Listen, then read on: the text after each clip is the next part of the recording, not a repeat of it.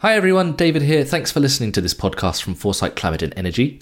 If you like what you hear and want access to more of our fascinating in-depth content on the energy transition, you need to subscribe. You can try us for 30 days for just €29, which will get you full access to our website and app. We also have a wide range of subscription packages to fit you or your company's needs. Follow the link in the show notes or go to www.foresightdk.com/subscribe to find out more.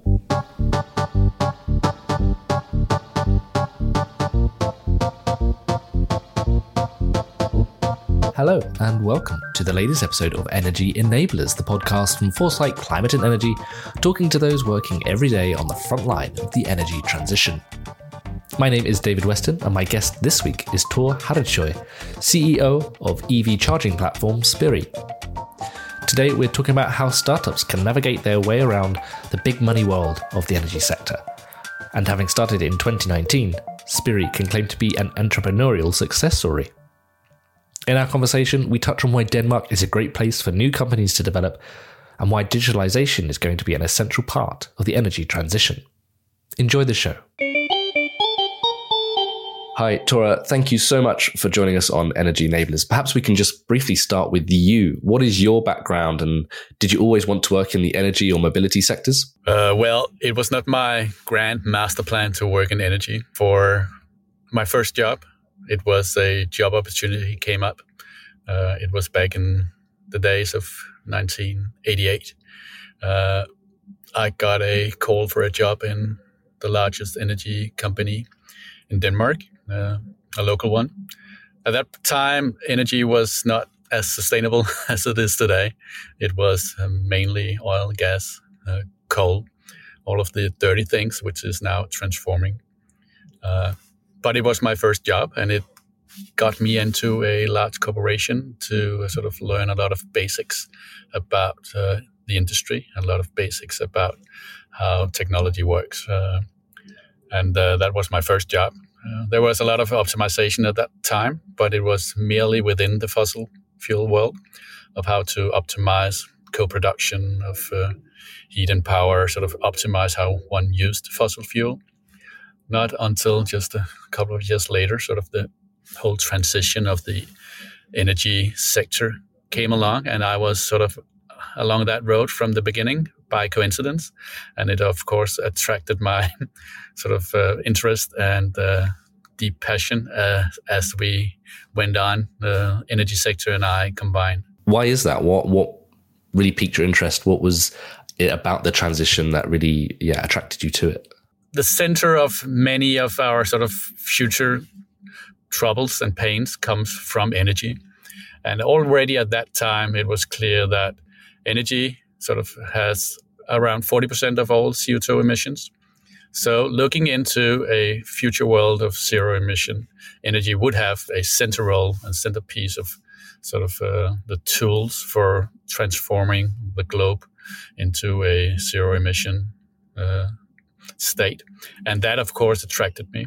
And alongside sort of that discussion within the infrastructure and the energy production, there was a lot of interesting topics which were to be sort of analyzed and to be followed. And that was sort of the thing which really interested me. And from an early phase, sort of I saw a lot of opportunities within this field of industry. So how did you fall into the sort of transport and mobility sector? Spirii's a EV charging software platform, ostensibly with lots of various other products coming off of that now. How did you get from sort of the energy sector into the mobility sector, and why? Yeah, it came as a natural step for me.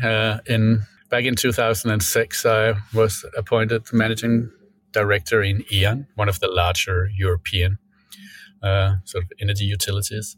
And already at that time, there was a few discussions of how to transform energy within E.ON. I, as managing director, got a lot of autonomy in driving sort of the business in Denmark and in the Nordics. And following that, I sort of looked into biogas production from waste products, which is a way of sort of recycling all sort of energy going around and life cycle economics. It was also PV from solar. It was offshore wind.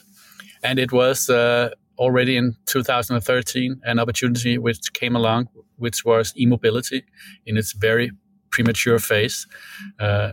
Energy consumption in the mobility sector or in transport is like 30% of all energy used. So already at that time, it was a sort of a huge sort of potential sort of to look into how can we transform the mobility sector into something sustainable. And an opportunity came along in 2013 from my point of view, in the sense that a company called Better Place, which were in battery shifting sort of technology, sort of their first steps on that sort of went bankrupt. But their infrastructure came along as an opportunity for me to acquire within the IN Group. And from that infrastructure, which was a very early stage of EV charging, I did sort of build and grow the whole EV infrastructure business of E.ON. First of all in Denmark and then in the Nordics. And later on that became the platform for what is E.ON Drive today. So from an early stage, I saw the opportunity that if we wanted to transform into a sustainable future, we needed to look into the mobility sector. And the technologies available at that time were primarily electrification, which later on proven to be the sort of the winner of this transformation for a long time. And the platform I acquired at that time on an early stage was, looking back, quite forward-looking in the sense that it was a winner. And I grew that with a bunch of very sort of dedicated employees to become the E.ON Drive platform as it is today. And that was my way into e-mobility, alongside the other transformations which I did within waste to energy and PV, solar, offshore wind, which was a big portfolio of transitions which I sort of took a bet on within my job as managing director within E.ON. But so now you launched Spirii in 2019. You've gone down. You've stuck to the transport and mobility sector. What opportunities did you see then in that sector, and why have you kind of committed to that? You said you had all the work with renewables and things like that through E.ON. Why did you really commit to transport and Spirii? It came out of me having a vision that sort of the thing that we were doing with the EV transformation, sort of making charging of EV vehicles within sort of a global scaling would be sort of a key component in bringing zero emissions to the world. And from having a larger portfolio, I dedicated my future vision to doing what sort of I saw had the larger footprint and the shortest time span.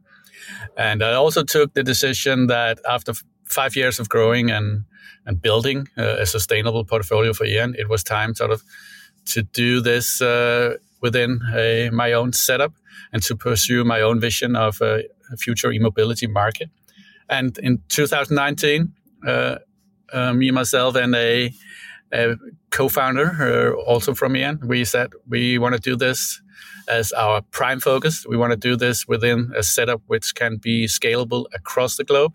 And we wanted to provide a software platform which allows us sort of to scale and to adapt to solutions across borders, across nations, across customer segments.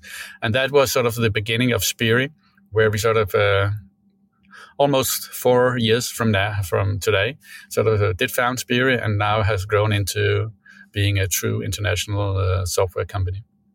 Yeah, that's amazing. Like I say, you've only been going not quite 4 years, very nearly 4 years possibly as this podcast is released.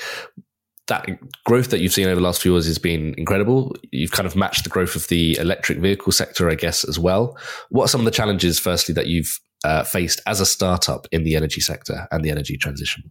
We, like any new comer in the market, like anyone who sort of spearhead a new market, like anyone who want to build something and structure it from scratch, a lot of interesting and fascinating and troublesome things came up. First of all, we decided early on to focus on software. At that point in time, it was more a hardware game. EV charging was a charger standing out there and you were able to charge. But for a very early stage, we sort of decided that bringing intelligence to that hardware bringing sort of the integrations to all the new profit pools would arise from this new market was the area we wanted to go into. So even though hardware was the thing which were built, we were deploying software to that hardware across borders for different partners. As software integrates and connects, software is the thing enabling and unlocking all the value streams, all the business cases, all the user experiences, all the integrations to grid and vehicle, basically everything. Right. So we saw that if we were to sort of accelerate this transition, we were to deploy software. And that was our sort of prime focus. And we were one of the very, very early adapters in the market for doing that. Then, of course, as you said, a lot of troubles and things came up. We started out late 2019. And since then, in this 4-year time span, we have had 3 major global crises, which were a part of our journey and part of our DNA, but also part of how we grow strong. We came first with the COVID lockdown.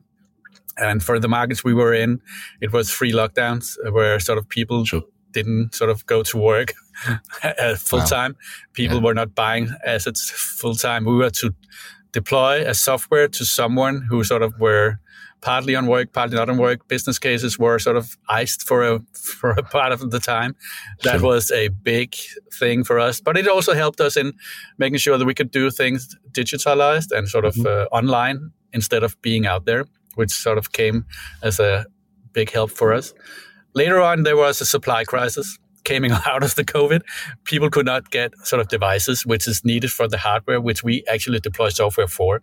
So for a long time, there was a bottleneck and a time delay in getting hardware to market. And also that sort of delayed and made our journey a little troublesome. Yeah. And then we had the last big crisis now coming out of the war in Ukraine, bringing an energy crisis, which took sort of came that very high energy prices, big global inflation, making sort of 2 things. First of all, the price of energy went up. So people also on electricity sort of had a little setback on how fast are we going to roll out e-mobility. There was a sort of a question mark on that. But also just the mere thing about when interest rates goes up and inflation goes up, sort of the whole thing about funding new businesses, people retract a little more, saying, well, we want to stick to what we know is working right now, and we want to deploy money on things which is working right now. We had this sort of steady belief that this was going to be the winner of the future. But of course, our partners who were to deploy our things maybe had a little more sort of room for thinking when to do it. Yeah. And so we had 3 major international crises while doing this. Absolutely. But it all helped us in sort of in building a universe which was automated, which was easy, applicable for all the partners. And sort of we took sort of also the pain out of this is not for saving the world, it's also for people to make money, because the best thing you can do is incentivize the partners. So this is a true business case. You can actually do a business out of it and make your revenue streams while you're saving the environment and the future of the world. And that was strengthened all through this journey because of all the crises that we have been in while growing a super hyper growth company like Spirii. Do you think, obviously, as you said, especially the more recent economic issues that have plagued most of Europe and I think globally, so obviously investment, as you say, kind of drawn back, and perhaps newer companies, startups, perhaps not able to access the pool of funding that they were once were able to, perhaps before the pandemic. How did you navigate that? Why do you think Spirii was able to find the investments that it needed to grow as quickly as you have done? It comes out of the sort of the uniqueness of our platform. It comes out that we are front runner. I think also it comes out of the year we are sort of spearheading the technology in this area. Right. This market is still sort of in a very premature phase. Right. We are very few companies who can do what we do in the market. We are few companies who actually have the ability to integrate to every hardware out there, to be able for our partners to scale across borders. So when they deploy a business, they can look into actually doing that in multiple areas. They can do that on multiple user segments, which is sort of the EV drivers out there. And as we had that uniqueness in our platform, as we had that easy, adaptable portfolio of products for them to adapt to their business, but also we had a very agile sort of scaling platform, which allowed them to go to market within 1 or 2 months after decision. Right.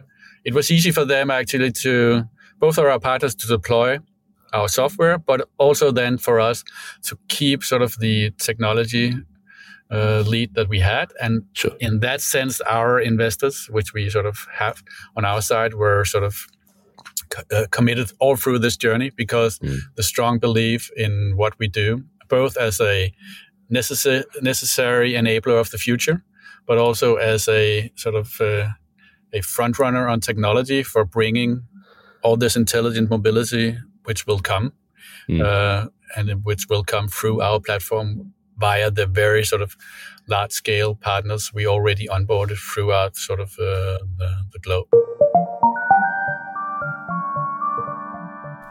Hi everyone, me again. Please do rate and review this podcast wherever you listen. It really helps us out, means we can make more shows like this, and means more people can find us.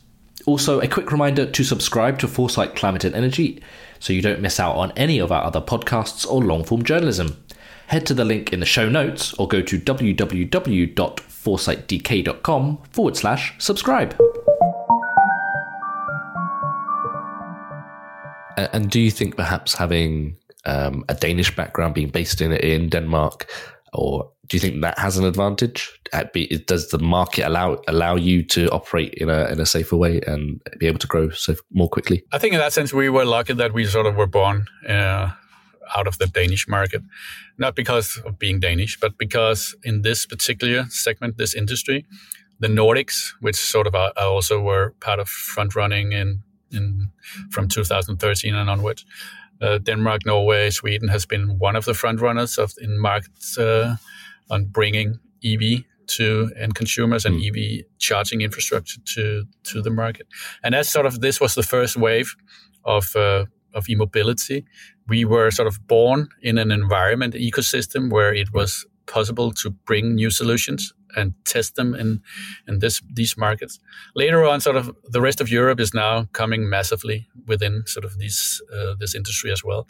And we have sort of been able to sort of scale these products we launched within the Nordics to the rest of Europe. Sure. And now we are sort of also scaling it to the latecomers like the American market, it is Asia, it is Africa.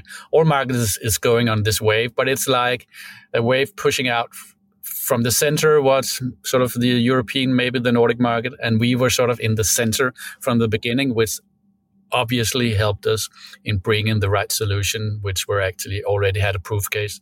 We already had partners. It's much easier to go to market when you actually have operations. You have a platform which by definition works when you bring it to our new partners out there. And how are you able to compete against more established companies? And have you managed to navigate between those challenges effectively? You know, E.ON must be developing an EV charging platform. Tesla, all of the major automakers must have similar platforms that they're developing. There's probably other third parties like Spirii that are trying to develop similar platforms. Why? How are you able to navigate that world with probably companies that have much bigger budgets and much bigger reach? I'll come to the conclusion first. We sort of navigate that world by our only true resource, and that is our sort of our human resource. That is our basic assets. That is the people we have deployed from the beginning. So we sort of keep the lead in this market by the people we are, the agility we have, sort of the competence they already have when we onboard these people. So that comes out of the network and our ability to attract the people who make us sort of being in the front of this sort of whole wave of transition. But when it comes to sort of competing against the legacy partners, players which is out there, the truth is that there was not that many because we were early market. So we were one of the first adopters. And as sort of some of the utilities and auto car makers had platforms, they were also early phase platforms. We came in 2019 also in a phase where we could construct it all as the second wave platform. I have been part of the first wave through my sort of engagement with IAN. We were able to build it from sort of scratch, build a platform which were sort of dedicated to all the new value streams coming in, dedicated to that partners could build their own business on top of it. It was not built for only servicing oneself. It was built for servicing partners around the globe. It was built for making access to new revenue pools. It was built for making these partners go to market fast and easy with a very easy user experience on top of it. And in that sense, there were legacy players, but it was actually an easy market because we could build it easily from scratch. And we had the time during COVID to really optimize that.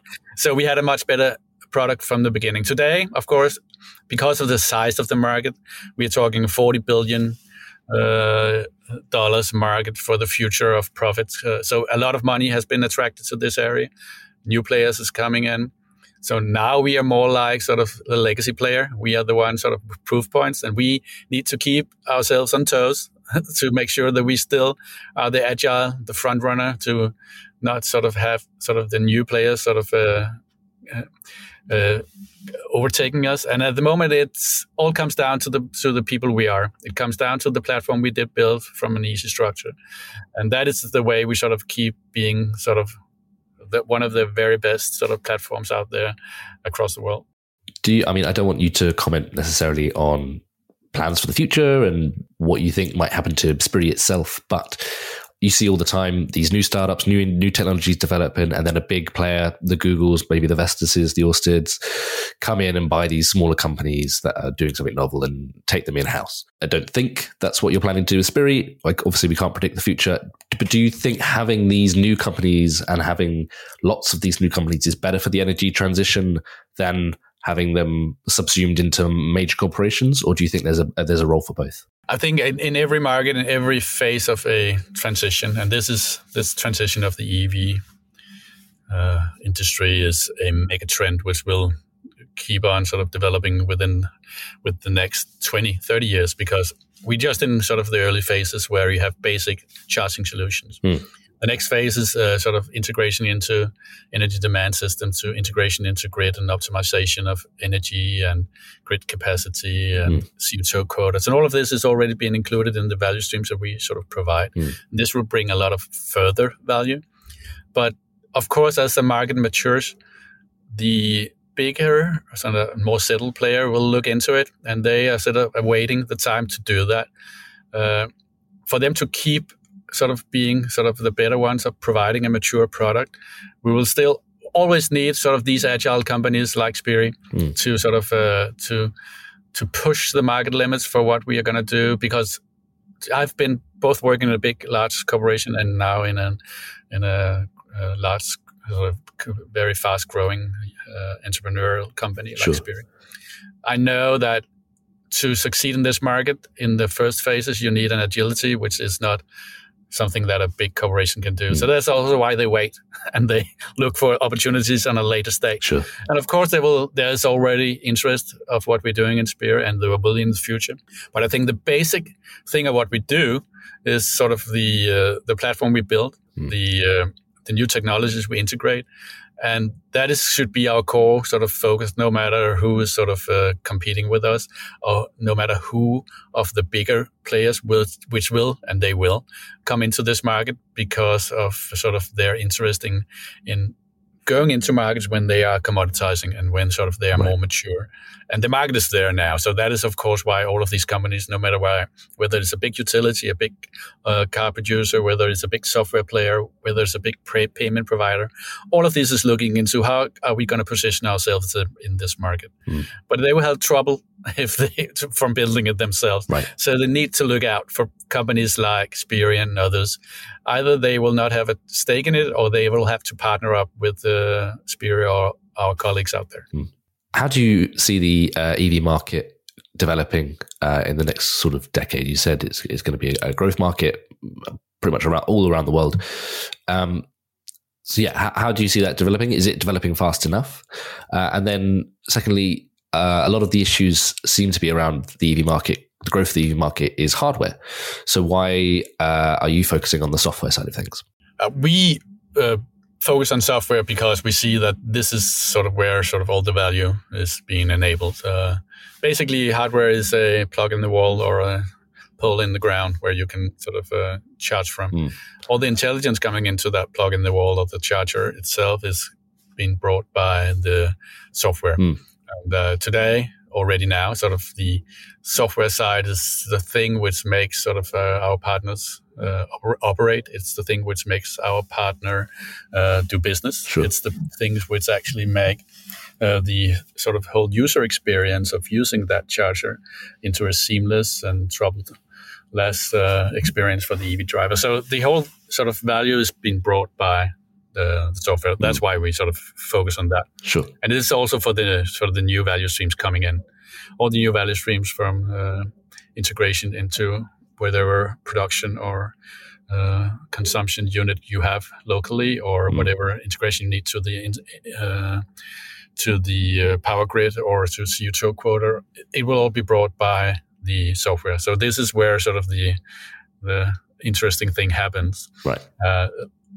Also, digitalization, which comes out of software, is the future of e-mobility. Sure. Digitalization is the core of this whole energy transition, and that comes out of the software as well. That's the software play. In every charging in the future of your vehicle will be digitalized in every part of it. So energy consumption, production, and mobility, that will be interconnected and enabled via software. So this is sort of this is where sort of the interesting thing, but also the value streams will be enabled when it comes to the future as well. Sort of where the energy market will go and the mobility market. As we are now in a phase where sort of, I would say that it is happening right now, even though people don't really see it. Sort of this storm with this EV transition is coming, and it is right outside your door, even though it's not blowing too much inside at the moment. But sort of all the adapters, which is sort of also the enablers of this, which is the car makers, it's the hardware producers. They're all sort of doing huge bets on this because they can see this is inevitable. Sure. It will happen. So all of the bottlenecks coming out of sort of the more hardware bottlenecks you saw in sort of the early days, like can you get a car? An EV car? Can you get hardware to the market? These will be solved with all the new players coming in from around the globe. So it's merely to make sure that our software is applicable to all of these hardware sort of players out there. And that is sort of some of the things that we already now have ensured in our certification program. So we are ready for the future, which is just around the corner. Are you not becoming more and more frustrated by the lack software, of I understand that software and digitalization is where the businesses opportunities are and things like that, but we can't use that software unless the hardware is in place to use it. You know, we can't speak like this over an online platform without our computers in front of us. Same way we can't charge an EV smartly digitally without our plug. Are you not frustrated by the lack of charging infrastructure and the lack of EVs in the market today? I am, but I'm also coming out of sort of my history with Spiry, been into these 3 major crises. So there has been bottlenecks all along. Sure. And the bottlenecks we see today is still there, and they are equally important, just because sort of the demand for EVs, the demand for infrastructure has grown so much. But it also gives me comfort because that's sort of that people actually are asking for, and the next car will be an electrical car. There's so much demand for putting up infrastructure, and there has been deployed so much money into sort of the infrastructure companies and deploying these chargers. So the push for producing cars, the push for producing hardware and chargers are enormous. And that will drive a lot of new players to the market to make sure that this demand is sort of taken care of. It might take a little while, and I am frustrated. I am sort of impatient by nature, but it's just a proof point for me that this is coming. And it might be that we need to wait a little longer than anticipated. But at the moment, the push is driving the market. It's not a political push. It is a consumer and industry push, which will happen. And this is happening around the globe. And then, of course, the power grid, the ability of the power grid to actually connect these chargers is the next bottleneck. And sort of that is where my main concern is, that because the rest of the market is actually a competitive market where you can have more suppliers just making hardware and making cars. But being able to put new sort of grid out there, power grids, that is normally a monopoly market. Yeah. And, these markets are very slow adapters. So my true concern is on the integration to power grid. Sure. Because the other market is competitive and they will solve the problem. Right. I'm more concerned about the other ones, and they need political assistance to solve the problem. Absolutely. I agree. Very quickly on digitalization, you mentioned how it will be central to the energy transition. Obviously, digitalization could also play a bigger role on the grids, on the power grids as well. How important is digitalization to the energy transition?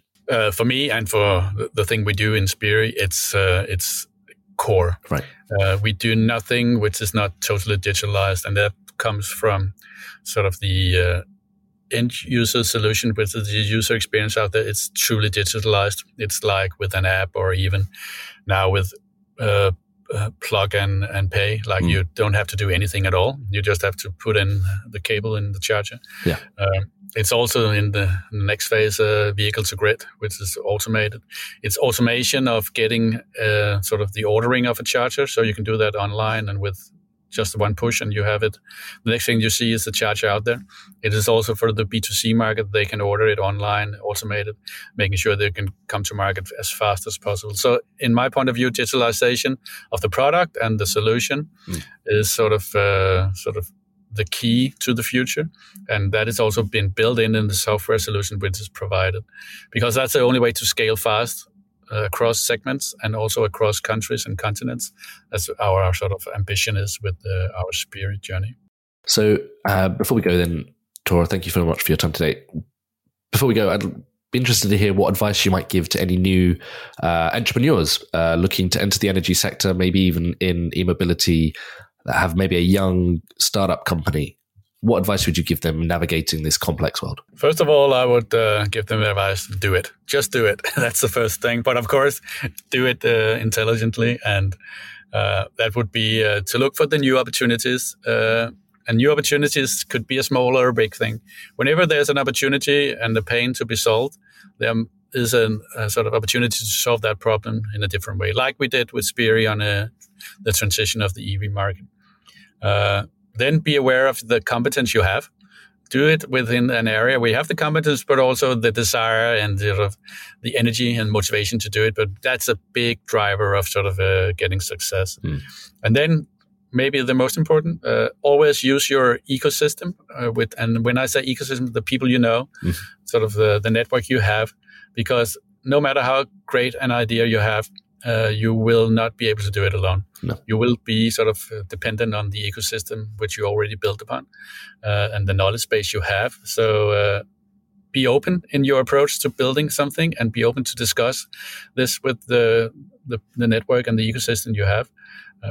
But first and foremost, do it, because that's sort of the thing and the learning from my point of view, that you will never succeed without doing nothing. You will succeed by trying.